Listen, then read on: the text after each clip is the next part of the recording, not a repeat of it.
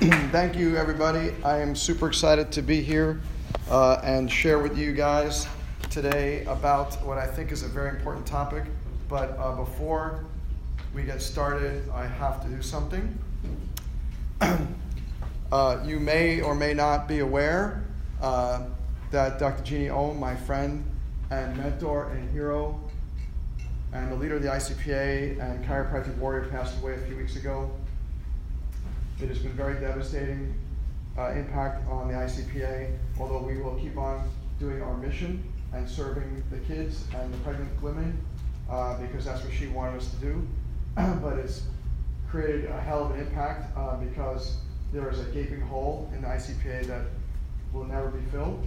And she was my friend, and she had mentored me in many, many aspects in many different ways over the years, especially when I first met her in '93 and became Webster certified. So all I know is that if Jeannie was still here, she would say, you just keep on adjusting the kids and the pregnant women. Just don't stop, right? And there's so much controversy out there now, and so many forces in Canada and Australia fighting against people to adjust children and pregnant women. But she would just say, never give up, right? Never surrender. So I have dedicated all my classes here at Life, this class today, and all my ICPA classes. Like I was just in Spartanburg this weekend, and I dedicated all my classes to Jeannie for the next year because I don't want anybody to ever forget the contribution that she made to take ICPA from a pretty small organization when Webster passed back in the 90s to 6,000 members, the largest non-political chiropractic organization in chiropractic. So if you don't mind, what I'd like to do just for a moment before I get started is if we can all just close our eyes and pray a little bit.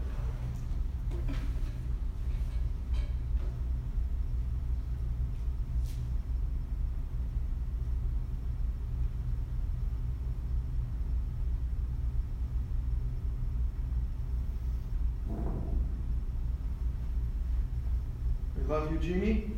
We miss you. And we're going to keep up your good words. All right. So that being said, now let's get to our topic.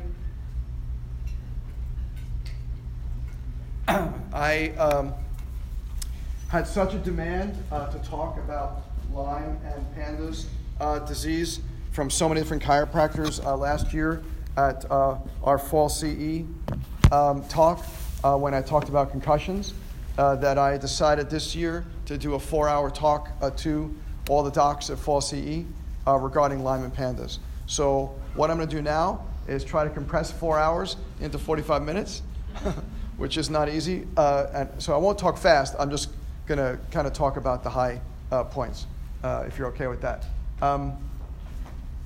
Here's an example, real life example of patients that I'm actually dealing with. We see a number of people with Lyme and Pandas within our practice. So here's an example. We had a 5-year-old male who was generally super active according to the mom.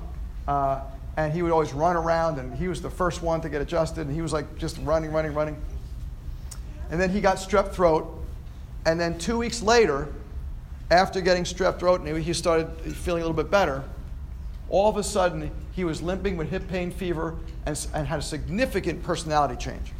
And I mean, like, all of a sudden this kid went from being like, I want to jump on the table first thing, to like, mommy, don't let him touch me, I am so afraid, standing behind mommy crying and screaming, and having all these really weird tendencies and all these tick things, and he had to touch certain things as he was going through the office and or at home and stuff. So what should we look for? If a kid's coming in with who had strep and now has hip pain and fever, what should we be looking for as chiropractors?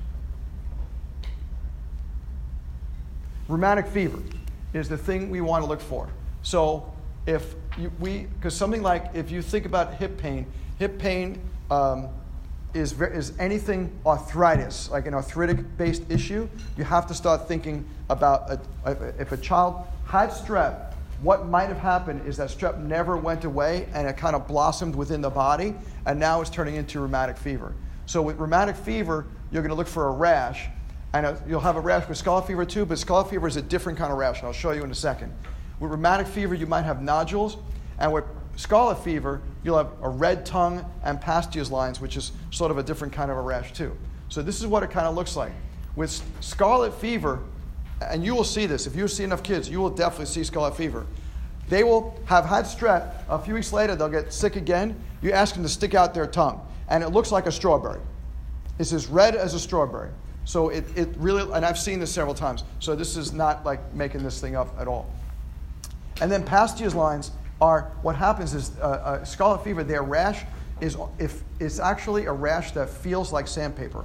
So if you put your hands on their body, wherever their rash is, it feels rough. Very different than most rashes, which are very smooth. With rheumatic fever, the rheumatic fever rash is not showing on this projector very well. But the rheumatic fever rash is very blotchy. It looks like someone takes a can of paint and goes like this and just threw this can of paint on someone. So it's not like little rashes like measles or something. It's like this blotchy kind of rash. So when he came in and he said, the mom said, he's complaining, he's like limping like this. He's a 5-year-old boy who's limping, who hadn't had a fall. And we're looking at him. I'm like, let's lift up his shirt. So we lifted up his shirt, and the mom hadn't looked at him that day, and he had started developing a rash all over his body, this kind of blotchy rash. And we looked at his throat, and you could see like the strep, when a child has strep throat, you're going to see like these little white nodules on their tonsils and adenoids and stuff. And I said, you know what, this whatever strep he had a couple weeks ago, it came back again. This has to be taken care of. And what happens with these kids is not every kid with rheumatic fever is going to go into a more behavioral kind of issue, but some of these kids will. And in this particular case, what is it? Because his, after he felt better from the actual rheumatic fever, God bless you, his behavior didn't change, right? So he's got no more fever, he's got no more rash, the rheumatic fever is gone, but his behavior is still totally weird for this kid. This kid was like the rough and tumble, I want to get just at first, I'm the, I'm the center of attention kind of kid, and now he's like cowering behind mommy and is totally afraid and crying all the time. And the mom said, this is very classic, you'll see this, especially with pandas, is you'll see a child and they'll say, the mom or dad will say, I don't know who this is. This is not my kid, right? My kid wasn't like this. And so this is pandas, right? And this is when pandas aren't friendly. So this pandas is called pediatric autoimmune neuropsychiatric disorder associated with strep. Pediatric autoimmune neuropsychiatric disorder associated with strep. That's what pandas stands for.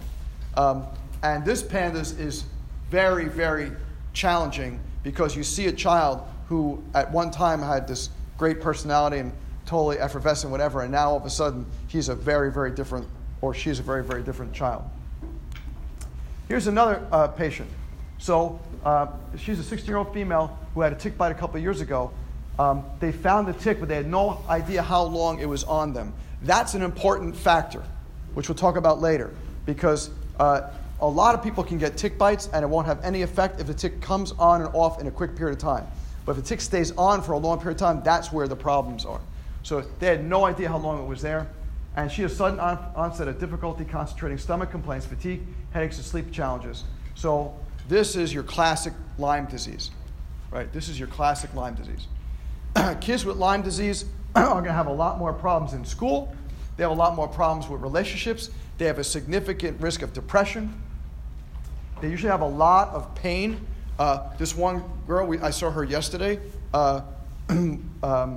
She has a very significant TMJ pain at times, and other times it'll be back pain, and other times it'll be rib pain. It's this migrating kind of pain kind of situation. And I will tell you, just from the experiences that we've had, and this is just sort of a suggestion for all of you, is make sure that you learn multiple different techniques while you're here at Life. Because a traditional osseous technique is not effective for people who are in the midst of very serious Lyme issue. You can't do an osseous adjustment on them if they're in the midst of a Lyme exacerbation. They will have massive increase in pain with a more osseous kind of adjustment. So you've got to learn your activator. You've got to learn your tonal techniques like network. You need to have a lot of these tricks up your sleeve when you're dealing with these kids who've had Lyme disease, and pandas for that matter, because they are so super sensitive. They just do not respond to a more traditional adjustment the way you would think they would. So let's just have some definitions. So I already gave you the pandas definition. And Lyme disease, as we mentioned, is associated with a tick bite. And PANS is sort of another version that actually came before pandas. PANS is when there's a neuropsychiatric issue associated with an illness, but it's not necessarily strep. It could be anything. It could be staph. It could be a fungal infection, yeast, whatever it happens to be. The big issue that we see with PANS is that those kids are way worse in their behavioral issues. Way worse. These kids will become violent, will have significant episodic outbursts. They could become very dangerous and suicidal. So this is like way more severe kind of potential situation that we're dealing with. But let's talk about Lyme first. Lyme comes from the deer tick or the black-legged tick that looks kind of like this, greatly magnified. They're not that big, luckily. There's a lot more Lyme disease out there than was previously estimated. There are now estimates that there's 300,000 cases of Lyme every single year, which is way more than they thought. It's 10 times more than they thought. They thought it was like 30,000 or less, and it's really 300,000 cases of Lyme disease every single year. The biggest problem with Lyme is that there's no reliable tests, that not everybody has the typical rash. If you all remember, if you took my 10th quarter class, we talk about the Lyme, the tick rash, the erythema migrans. It's like the bullseye kind of rash. Not everybody gets a rash, so that's why some people don't even realize that they were bit by a tick. And the most common test, which is the ELISA test, misses 35% of Lyme disease, and I'll show you why in a moment. But the kids who are stricken with very serious Lyme disease, or what they call chronic Lyme, in other words, they wasn't taken care of early on very well, and they have chronic Lyme issues, these kids are very sick and very debilitated. 40% of them will have long-term health issues. 40% of them will have constant relapses over and over and over again. So just because, let's say, you have Lyme disease and it is taken care of doesn't mean it's gone. It's kind of like chickenpox. It kind of lasts in the system.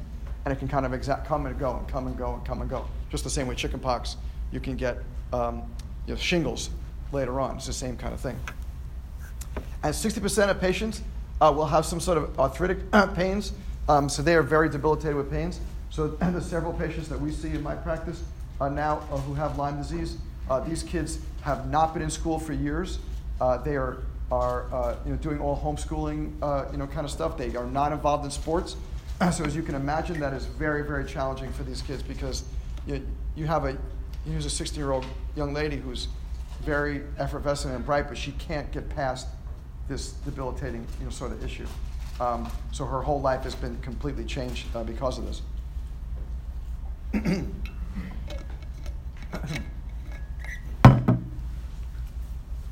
A couple of facts that are really important. The bacteria that causes Lyme is called Borrelia burgdorferi. Ticks are not born with Borrelia burgdorferi. So if you actually have like a baby tick somehow, it won't necessarily be in there. What happens is these ticks, they feed on infected animals, and it starts to get in their system. So a tick isn't naturally a carrier. It is a carrier because of who it feeds on. Here's the big thing, is that a tick must attach to your body for like a day or two in order to spread Borrelia. So just because you've had a tick bite, like you look at it, you go, oh my God, I have a tick on me. You've got to get it off ASAP, because the quicker you find it, the better. So for those of you who have children or are going to have children, I highly recommend, if they play in any place where there's a lot of grass or weeds or trees or foresty, wooded kind of areas, that you do a tick check when they come home every night to make sure there's no ticks, right? So don't just say go up and take a shower, or bath, whatever. Let's do a tick check, see what's going on. I also recommend that especially if you live in places like the Northeast or the Southwest, where there's the most amount of ticks now, the deer ticks and the black-legged ticks are mostly on the two edges of the states, up in the Northwest and up in the Northeast and the Northwest. If you have if you want to have the kids go out and play, don't have them play in Crocs or flip-flops and sandals. Have them wear socks, have them wear pants, especially if you're going to play in anything that's long grass or weeds or playing out in some foresty kind of area. Even though I know it's cooler in terms of temperature and cool, to not wear pants, I would rather protect my kids than have them get a tick bite potentially. So it's always about precaution. Many people with Lyme disease never even see or feel a tick in their body. So people think that, if I get a tick bite, I'm definitely going to see that. We talked about 50% don't never see a rash. You had no idea. It was there, it infected you, and it's gone. And you had no idea. Because ticks aren't like these giant-sized things that, sit on you like this. Some of them are the size of the point of a pin or something. So you can't see that. So if it lasts on you for a day or two, and it's in your hair or something, or on your back, you don't even notice it, on your back of your leg over here, you don't even realize that it can go on you, do its thing, and leave, and you have no idea that you're infected. So we can't assume that just because I didn't see the tick or see a tick bite rash, that it wasn't there. But understand, most people who are bitten by a tick do not get Lyme disease. So we can't be concerned that every tick bite will get Lyme, will be infected by Lyme. That's not necessarily true. It's only true if it's been on for 24 to 36 hours and that tick happened to have the Borrelia burgdorferi in it. So more facts is usually if you do see a rash, it's going to be that bullseye rash. It's called erythema migrans. Generally, when you first get a tick bite, it's going to be, you'll have a lot of muscle aches and pains. That's one of the biggest first associations with this is they have muscle and joint aches and pains within several hours to days after the bite. 70 to 80% of people infected will develop the rash, but it's not everybody. The rash may not show up immediately. It may show up days or weeks later. And here's the big thing, is it may take 4 to 6 weeks for the immune system to make antibodies against it, which is why the tests are so difficult. Because if you have a tick bite and you get tested relatively quickly, it may not show up because the antibodies haven't been produced enough for us to see it with our lab tests, right? So super important to understand. Let's mention this too. If you do find a tick on your body, what should you do with it? Or a kid's body, what should you do with it? You should save it. Very good. And do what with it? Very good. Most people don't know that. What she said is, if you find a tick and you get it off the child body or your body, you should get that tick tested. Don't just step on it, kill it, smush it, to throw it into the fireplace, whatever. You want to test it. What is in that tick? So, and all pediatricians and even any lab test kind of thing will have tests to find out what's in that tick because you want to know ASAP what's going on with that particular tick. And so that's the first thing. But how do you get the tick off of you? You just pull it off? Is that a good idea? Vaseline. Who said that? Was that you? Excellent. One of the best ways to remove a tick is to put some Vaseline on, like a blob of Vaseline on that tick. Why? Because they can't breathe, so they back out. Very good. Because what will happen is they can't breathe, right? And so they will back off. Or you can use ice cube. If you don't have Vaseline, don't want to put Vaseline on, you can use an ice cube and put the ice cube on the tick, and the tick will get cold and back off. Why is that important? Because you don't want the head to get lodged into the tick, into your body. Because the tick has jaws, and in the jaws are its little like venom pouch thingies.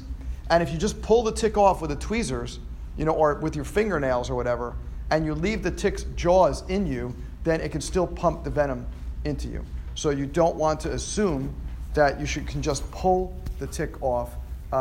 It's better to back the tick off. You do not use a cigarette, right, or a match or something like that. I've had some people tell me about using cigarettes and matches and going like this. I'm like, well, that's one way to do it, but you might kill the tick, but then the tick, as it's dying, will pump its venom, into you. So it's not recommended. I had a patient who lives in a very wooded area up in, the Georgia, North Georgia woods, and she has this new thing it's like a spoon kind of thing. It's called a tick cutter or something. It's a scoop kind of a thing where it'll go underneath the tick and you can kind of go like this and lift it up. It kind of just came out, and she has it on her keychain because her kids are constantly getting ticks. And she's constantly getting them tested. Luckily, nothing's ever happened.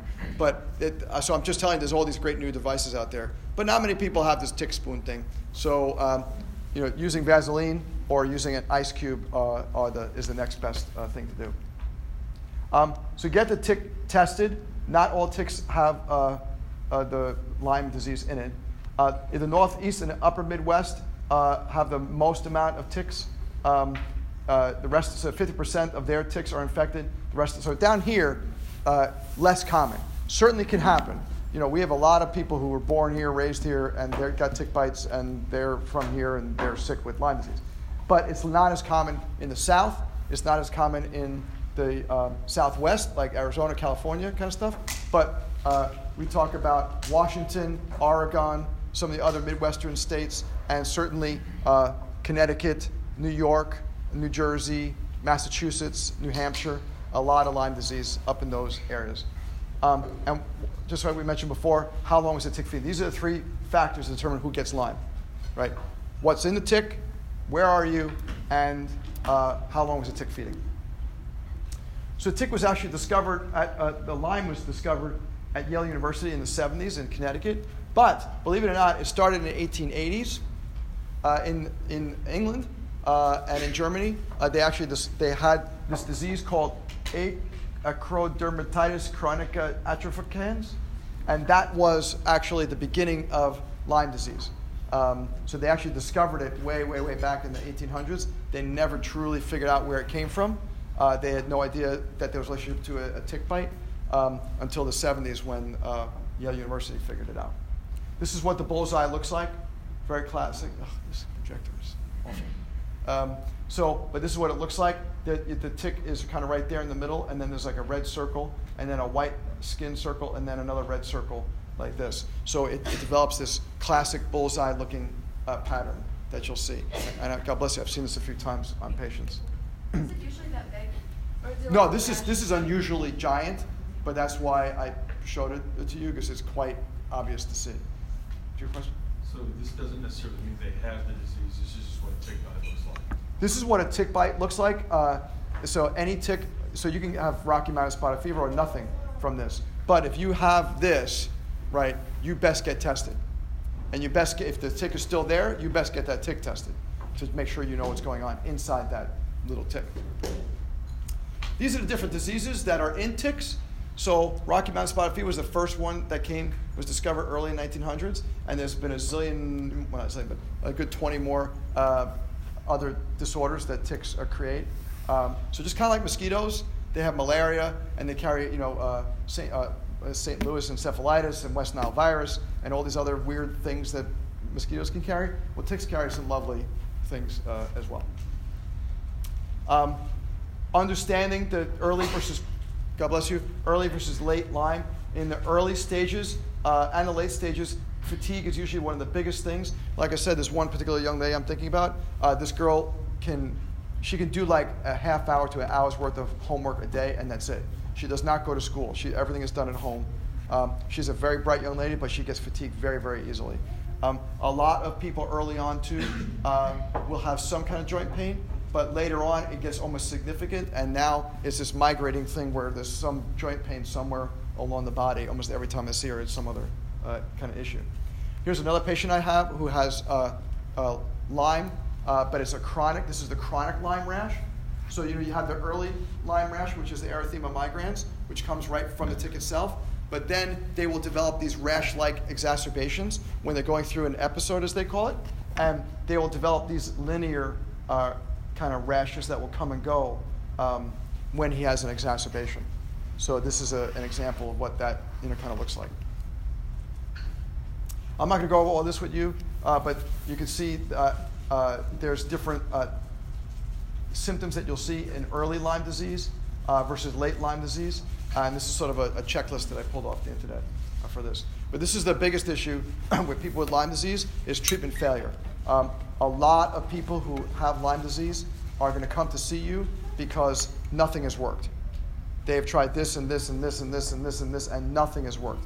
And chiropractic really has been the biggest thing I've seen with these kids, especially to calm their nerve systems down, right? That's what we really, really are good at, is calming their nerve systems down. So that's why it's important for us to take care of kids who have Lyme and pandas, because that's something we can offer them. Like never say to someone, I'm going to make your Lyme disease better, right?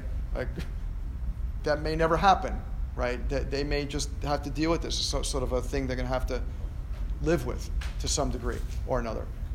So always under-promise. I tell this to my classes a lot. Under-promise what we can do, but I can promise I'll remove subluxations. I can promise that their brain nerve system is going to working as best as it can with this issue, right? So within the framework of you have Lyme disease and it's going to be with you, we can do the best we can because a lot of them are having significant treatment failure rates. Chronic Lyme disease patients are complaining of 75% of them will have severe or very severe symptoms. So months to years later of after getting infected. That's why it's so important to catch this early, right? To get that tick off them early. And if it is positive with Lyme, to choose some kind of treatment, whether it's antibiotics if you want to go that route, or it's some sort of homeopathic, natural remedies. You got to do something to kill that bacteria before it gets through the system. Because the problem is, once it gets it goes throughout the body, it is now throughout the body. It's not just in one spot. It's not just in the lungs. It's now in every organ, every tissue, and floating all over the place. And now you have this chronic issue that's not stopping. So it's almost like a rheumatic, like someone having rheumatoid arthritis, whereas it's a body-wide, a malfunction and not just a one small area malfunction. Unfortunately, because of this, people with very serious and debilitating chronic Lyme, a lot of them have suicidal thoughts and have made suicide gestures. So you can see that this is a devastating thing. This is not like when I was in school in the 80s and we were taught about Lyme disease. It was like, oh, they'll have some neurological things, some cardiac things, maybe some joint pains and aches, and that's about it. It was never to this extent. The Lyme that is out there now is a different story than the Lyme that was going on back in the 80s when I was in school here. Just to talk about some unusual transmissions, it can happen during birth. So it can be transferred, as I was talking with one of those students, it can be transferred potentially from the mom and dad into the fetus. What does that mean? They don't know. There's no absolute studies on this to prove this, but they are seeing some anecdotal evidence that this is a possibility. So in other words, if parents have Lyme, one or both parents have Lyme, it can go into the child to some degree. They're looking into this. There's nothing definitive, but they're all looking into this. And this all comes from the CDC, so this is some serious stuff. Some women who have Lyme disease will have frequent miscarriages. There is a potential in sexual transmission because it is based on fluid, and if someone has a Lyme and it is active and within some bodily fluid, it can transfer to another person if it's sexually transmitted. There's possible blood supply contamination, so they're very concerned, just like hemophilia, if you remember with AIDS years ago. I don't know if you remember this. I was in SUNY Albany when AIDS first came out. So I was like maybe a junior or senior at SUNY Albany in New York. And when AIDS first came out, there were hemophiliacs that were getting AIDS because of their transfusions. And they had no idea where it was coming from because these were, like some of them were kids who were never sexually active. They could not figure out what was going on, and they figured out that they just had never tested the blood for AIDS. Right? So now they're coming up with a way to test blood for Lyme disease. Right? There's so many different pieces that have to go into this puzzle to make sure it's not transmitted. And now they're looking at other insects too. That they're wondering if mosquitoes can transmit Lyme disease, it's not just ticks. Because there's been some anecdotal reports of mosquitoes that are feeding on the same animals that the ticks fed on. So now the Borrelia burgdorferi can actually get into the mosquito, and they're trying to figure out, can it be transmitted from a mosquito or other insects that are, biting insects into human beings. So there's a lot of controversy about what's going on with Lyme disease. These are some of the main tests that they do with Lyme disease, especially the ELISA and the Western blot. These are the big ones. But if you look over here, this is the key reason why is there such a problem with testing for Lyme disease. Because the antibodies, the erythema migrans bust up here within the first month, but the antibodies don't build up until after the erythema migrans goes down. So if you're testing in this time period over here, you're not seeing it. You understand? So you have to test it when the IgG or IgM is high enough to be noticeable. Now the IgG might stay up, but the IgM is here. So it's very hard to make sure that you know whether or not you have Lyme disease, and don't rely on just a test alone. Because what I found, like this one young lady I've been talking about, is that she has been multiple tests in the early stages and was not found to have Lyme disease. And then now it's clear that she does, because they weren't testing her the proper way. They were testing right in the beginning and then a few times after, but they weren't doing all the right tests. So it's a very tricky disease in how to find it. A lot of these kids are going to take, like Ted said, they're going to traditionally are going to take antibiotics. There are a lot of docs out there who will also do homeopathic or supplemental, remedies. However, whichever way that you decide to go is great. Just whatever it is, so you got to kill this Borrelia bacteria. So let's talk about pandas a little bit. Pandas is equally problematic because pandas, just like Lyme, has been around since Europe in the 1800s. It was first called Sydenham's chorea by Dr. Sir William Osler. Weird symptoms of kids, from years and years and years ago. But Dr. Swedo from the National Institute of Mental Health kind of coined the term pandas in '98 after she started seeing kids who had strep infections and then suddenly developed these really weird behaviors and or having some kind of tick-like behaviors in the meantime. So, and it's almost always been associated with group A strep to some degree.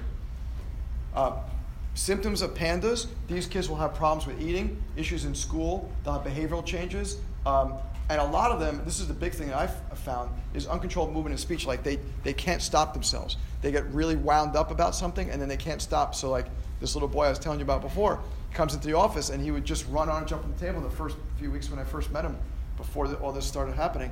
And then after it started happening, he would just cry. And he couldn't get himself out of this sort of like upsetness jag that he was getting himself into. Boys are a lot more likely to get pandas than females. They don't know why this is. And understand that strep throat, kids tend to get 2 or 3 strep throat infections every year, little ones. Preschoolers and elementary school age kids, they're getting exposed to a lot of strep every single year. So that's why this is becoming more and more common, because there is so much strep throat out there. Most kids who are diagnosed with pandas are happening between ages 4 and 9. And now they're saying 1 in 2,000 children has pandas or PANS, which is a lot of kids, right? Not as much as Lyme, but it's still quite a lot of kids. I've seen this quite a bit in my practice over the last several years. And here is, just for you guys to know what to ask for when you're doing your case history. If a mom or a dad or a caregiver is saying, I had a child who was relatively healthy, relatively neurotypical, and all of a sudden their behavior changed, you've got to ask the question, did they get sick around that time? Because a lot of them don't put that together. Because it doesn't have to be this giant illness in the hospital, bad, I can't believe, they nearly died. I'm not talking about that kind of an illness, right? I'm talking about they could have a mild little strep throat kind of illness, or sometimes even a strep throat that wasn't diagnosed. Like they didn't even go to the hospital or go to urgent care or whatever, doctor in the box, and get a strep throat swab. But you got to ask the question: were they sick around the same time that the behavior issues changed. Because if they were, then most likely that's what we're dealing with. We're dealing with strep if it was a pandas, or we're dealing with some other sort of issue if it's PANS, P-A-N-S. So that's a very important question. This happened recently. We had a boy come into the practice who was like 4 or 5 years old, and he's just started developing all these weird behaviors. And he kind of like started talking constantly, and he started having to clean his hands all the time, and he was just became very obsessed, and he didn't want to go to school anymore, and he didn't want to play with his friends, and he didn't want to go outside. He just wanted to be inside with his mom, and it, like, just total different personality change. And the first thing I asked the mom was, after she's saying this, I said, was there an illness that occurred sometime during this time? And she said, as a matter of fact, there was an illness that occurred during this time. I said, what happened? She said, well, he got a little sore throat, he had a little ear infection or something, then it was fine, but then that's when his behavior kind of shifted. So I said, you need to get a strep test, right? You need to get some kind of strep test and figure out what's going on. And that's exactly what was happening, is he was positive for group A strep. So understanding to ask the questions, right? Because if we just said, all right, let's just start doing our chiropractic stuff with him, and you don't take care of the underlying cause, you're never going to get, this child to where he's supposed to get to. So it's super important to understand the underlying cause and to make sure you have that question in your brain when a child's coming into your practice. If you see a child who is developing normally and all of a sudden they regress, you've got to say, what happened? Was there a sickness during that time? Was there a vaccination during that time, right? Because you can have a developmental regression because of vaccines. So you have to ask these kind of questions and know to ask these questions, because remember, chiropractic isn't the panacea, right? And we're not looking to be the be-all, end-all. We need to co-manage. These cases all need to be co-managed, right? They may have had some treatment failures, but it doesn't mean that you're going to do everything. So you might need to manage this with OTs and with naturopaths and pediatricians and all that kind of stuff, but be okay with that. But you might be the one who figures this out. Because otherwise a child like this is going to go to a psychologist or a psychiatrist and let's just take some Ritalin, let's just take some Prozac to get this kid calmed down, and they're not ever going to take care of the problem. So this is a comorbid issue that we'll see where these kids are being diagnosed as having, bipolar, depression, etc. But that's not the problem, right? They're having this auto, is essentially what I want you to get at is Lyme disease, PANDAS, PANS. These are autoimmune neuropsychiatric disorders. Autoimmune neuropsychiatric disorders, which means that their immune system is beginning to attack itself, and it's affecting the brain and nerve system. Right? And that's why they're having these kind of issues, because the brain and nerve system is being challenged in a way that they're not used to. So here's the crazy thing with PANDAS, is that the number of doctors to get a proper diagnosis is usually, like it says over here, 62% is 5 to 10 doctors to get it right. So they go to doctor, and there's like, it's this, and then finally they figure out it's PANDAS. With treatment, how would you say your child is doing? So most of them are saying moderate improvement, better than onset, but still difficult in daily life. So a lot of these kids, just like with Lyme disease, a lot of kids with PANDAS are, once it goes away, it doesn't mean it's totally gone. And of note is, if a child develops PANS or PANDAS, and whatever chiropractic and other kind of stuff that's done with this child, they are improving. If they get sick again, they can revert. Right? This little 5-year-old boy, before they moved away to Alabama, this little 5-year-old boy had one other illness, and it was scary, because he had gotten back to his normal self and wanted to get adjusted first and running all over the office and blah, blah. And then one day he came in all crying and screaming and upset again, and he had reverted back because he was sick, right? So understand this is another kind of thing, that can happen with these kids. If they get sick again, it can affect their daily lives. And look at this. This is how much have you spent? So people have spent like thousands, tens of thousands of dollars. The total estimate of this was a conference on PANDAS, the total estimate was that the parents in that room had spent over $3 million trying to figure out what was going on with their kid and how to help them. So this is huge in cost as well.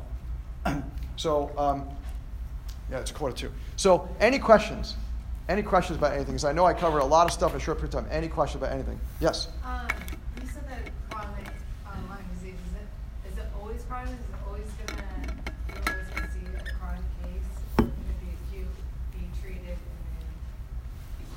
Well, okay, great question. So if you have a tick bite and that tick is not taken off instantly, then you may develop early Lyme disease.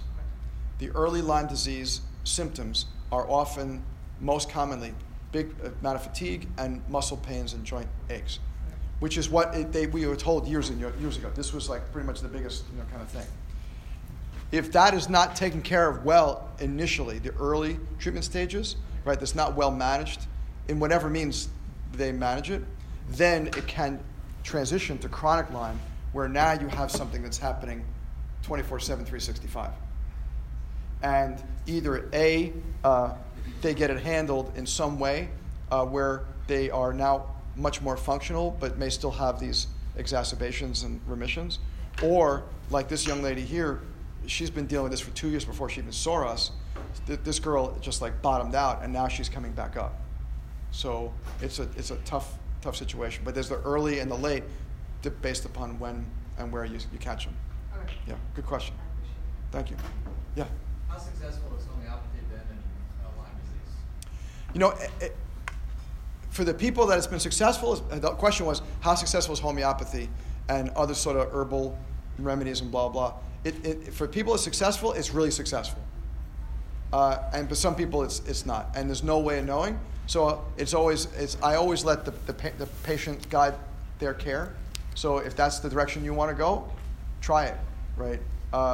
But if you want to go in this direction, so I'm judgment free, right? You want to go antibiotics? Go. You want to go homeopathy? Go. You got to do something. You can't just let it sit, right? You have to kill the infection. As much as I love chiropractic, in this situation, there was an insult that's past what innate is able to handle, and you need to do something else to fortify the immune system. Yeah, good question. Yeah. Now, with pans and pandas, I know that, like you were saying, it can revert again and it can come back. Is this something that can affect them into their adulthood? Oh, absolutely. Although certainly as they get older, they have less variability because they know how to control things. But it certainly can affect someone into their adult lives as well. And it's especially for PANS, where you have a child who has these very severe, violent, aggressive outbreaks and stuff. That's very much can keep on going into adulthood. Yeah, sad but true. Yes. On those that choose to go down the route of antibiotics, do you coach your patients about the possibility for kids, if you wipe out their gut microbiome, it leads to more autoimmune disease? Yes. So, I mean, there's a double-edged sword here because you got to kill this Borrelia stuff or the strep or whatever it is. But, of course, you're going to rip your microbiome to pieces with antibiotics. So some people have chosen to do IV antibiotics to try to avoid the microbiome being destroyed. However, there are a whole host of issues with IV antibiotics, too, that cause other kind of issues. So it's one of those catch-22s.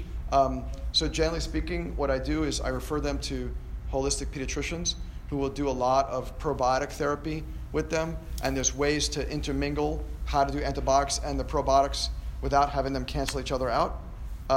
So you can't, that's why I said this is a team approach. You have someone, you identify someone with Lyme or PANDAS or whatever, and they may have to go down the antibiotic route. They need to have you and other people that are familiar with a whole different world than we are co-managing the case.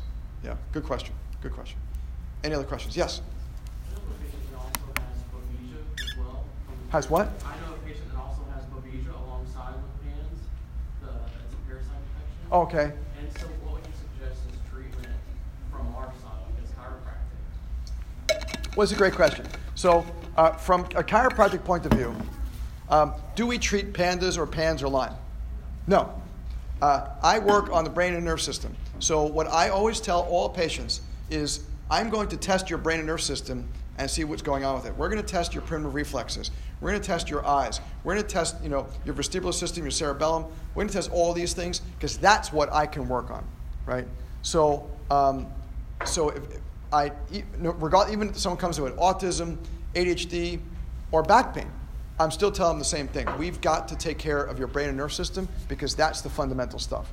And then other people can take care of other pieces, but I'm going to do my job, which is make sure that you have as least the amount of subluxations as we possibly can manage for you. Understand, and this is an interesting thing, especially been in practice as long as I have, that when you have a child who has Lyme disease, PANDAS, PANS, autism, ADHD, their subluxations stick. So in other words, a traditional neurotypical person, you adjust them and you can go, you go 3 times a week and then 2 times a week and then once a week and then you're done.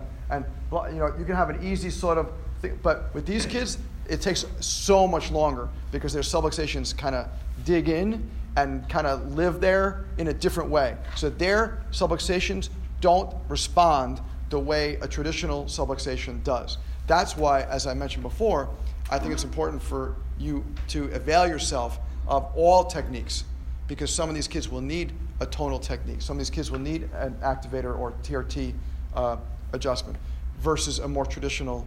Not that Gonstead or Thompson is bad. Of course, they're amazing. They're foundational. You should learn that as your foundation.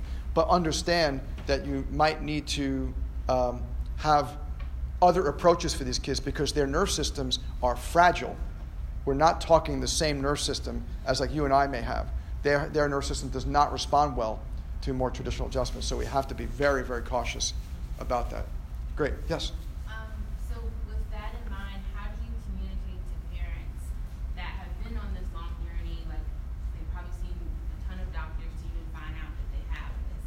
So then they come and then you're like, we're going to try a few different techniques and see. And so then there's this process and then the subluxations stick longer. Right. So how do you communicate to them these are processes that take time in a way that they still get it, but they're not like, well, this isn't working just like everything else didn't work? Right. Great question. So the question is, how do you explain to patients it's going to take time to make this work? And really, it's the same thing I tell almost anybody, which is like, I would love for things to happen really quick, and that would be lovely if they did. But just like braces on teeth. You want them to work tomorrow? That's nice. Good luck with that. It's going to take you 2 years to make this work. We just had a patient get some Invisalign things, and as an adult with braces, and she said, I have to wear these different Invisalign things for like a year and a half. I'm like, yeah, this is. She's like, can you believe that? I'm like, yeah. You've had your teeth for 50 years, right? They don't know what you're trying. You got to teach them slow but steady this way, right? And it's the same kind of thing. And that's how I explain it to them. That I wish things happened quickly. That would be lovely if they did, but with this severity of situation, we have a slow go of it, and that's just how it has to be, And some patients don't have the understanding to catch that, and that's okay. But most patients, if you sit down with them and really, explain it to them, they will get that, and they'll say, well, everything else I haven't tried, nobody said something like that to me, so I might as well stick with this, Good question. So I want to thank you guys. You are really fabulous. I love this group. I'm asking that all of you guys really think about Jeannie, right? Really think about her and what she did for us as an ICPA organization, and really focus on, like, if you really want to take care of kids, what can you do in the next 6 months, year, 2 years, however long you're going to be here? What can you do to be the best pediatric chiropractor you can be by the time you graduate? Do the ICPA modules, do the ICPA club, peak in offices like myself or Dr. Stone or other people who have great peak, practices for you guys. Whatever you can do to hone your skills so you're the best you can be when you graduate. Thank you so much, guys.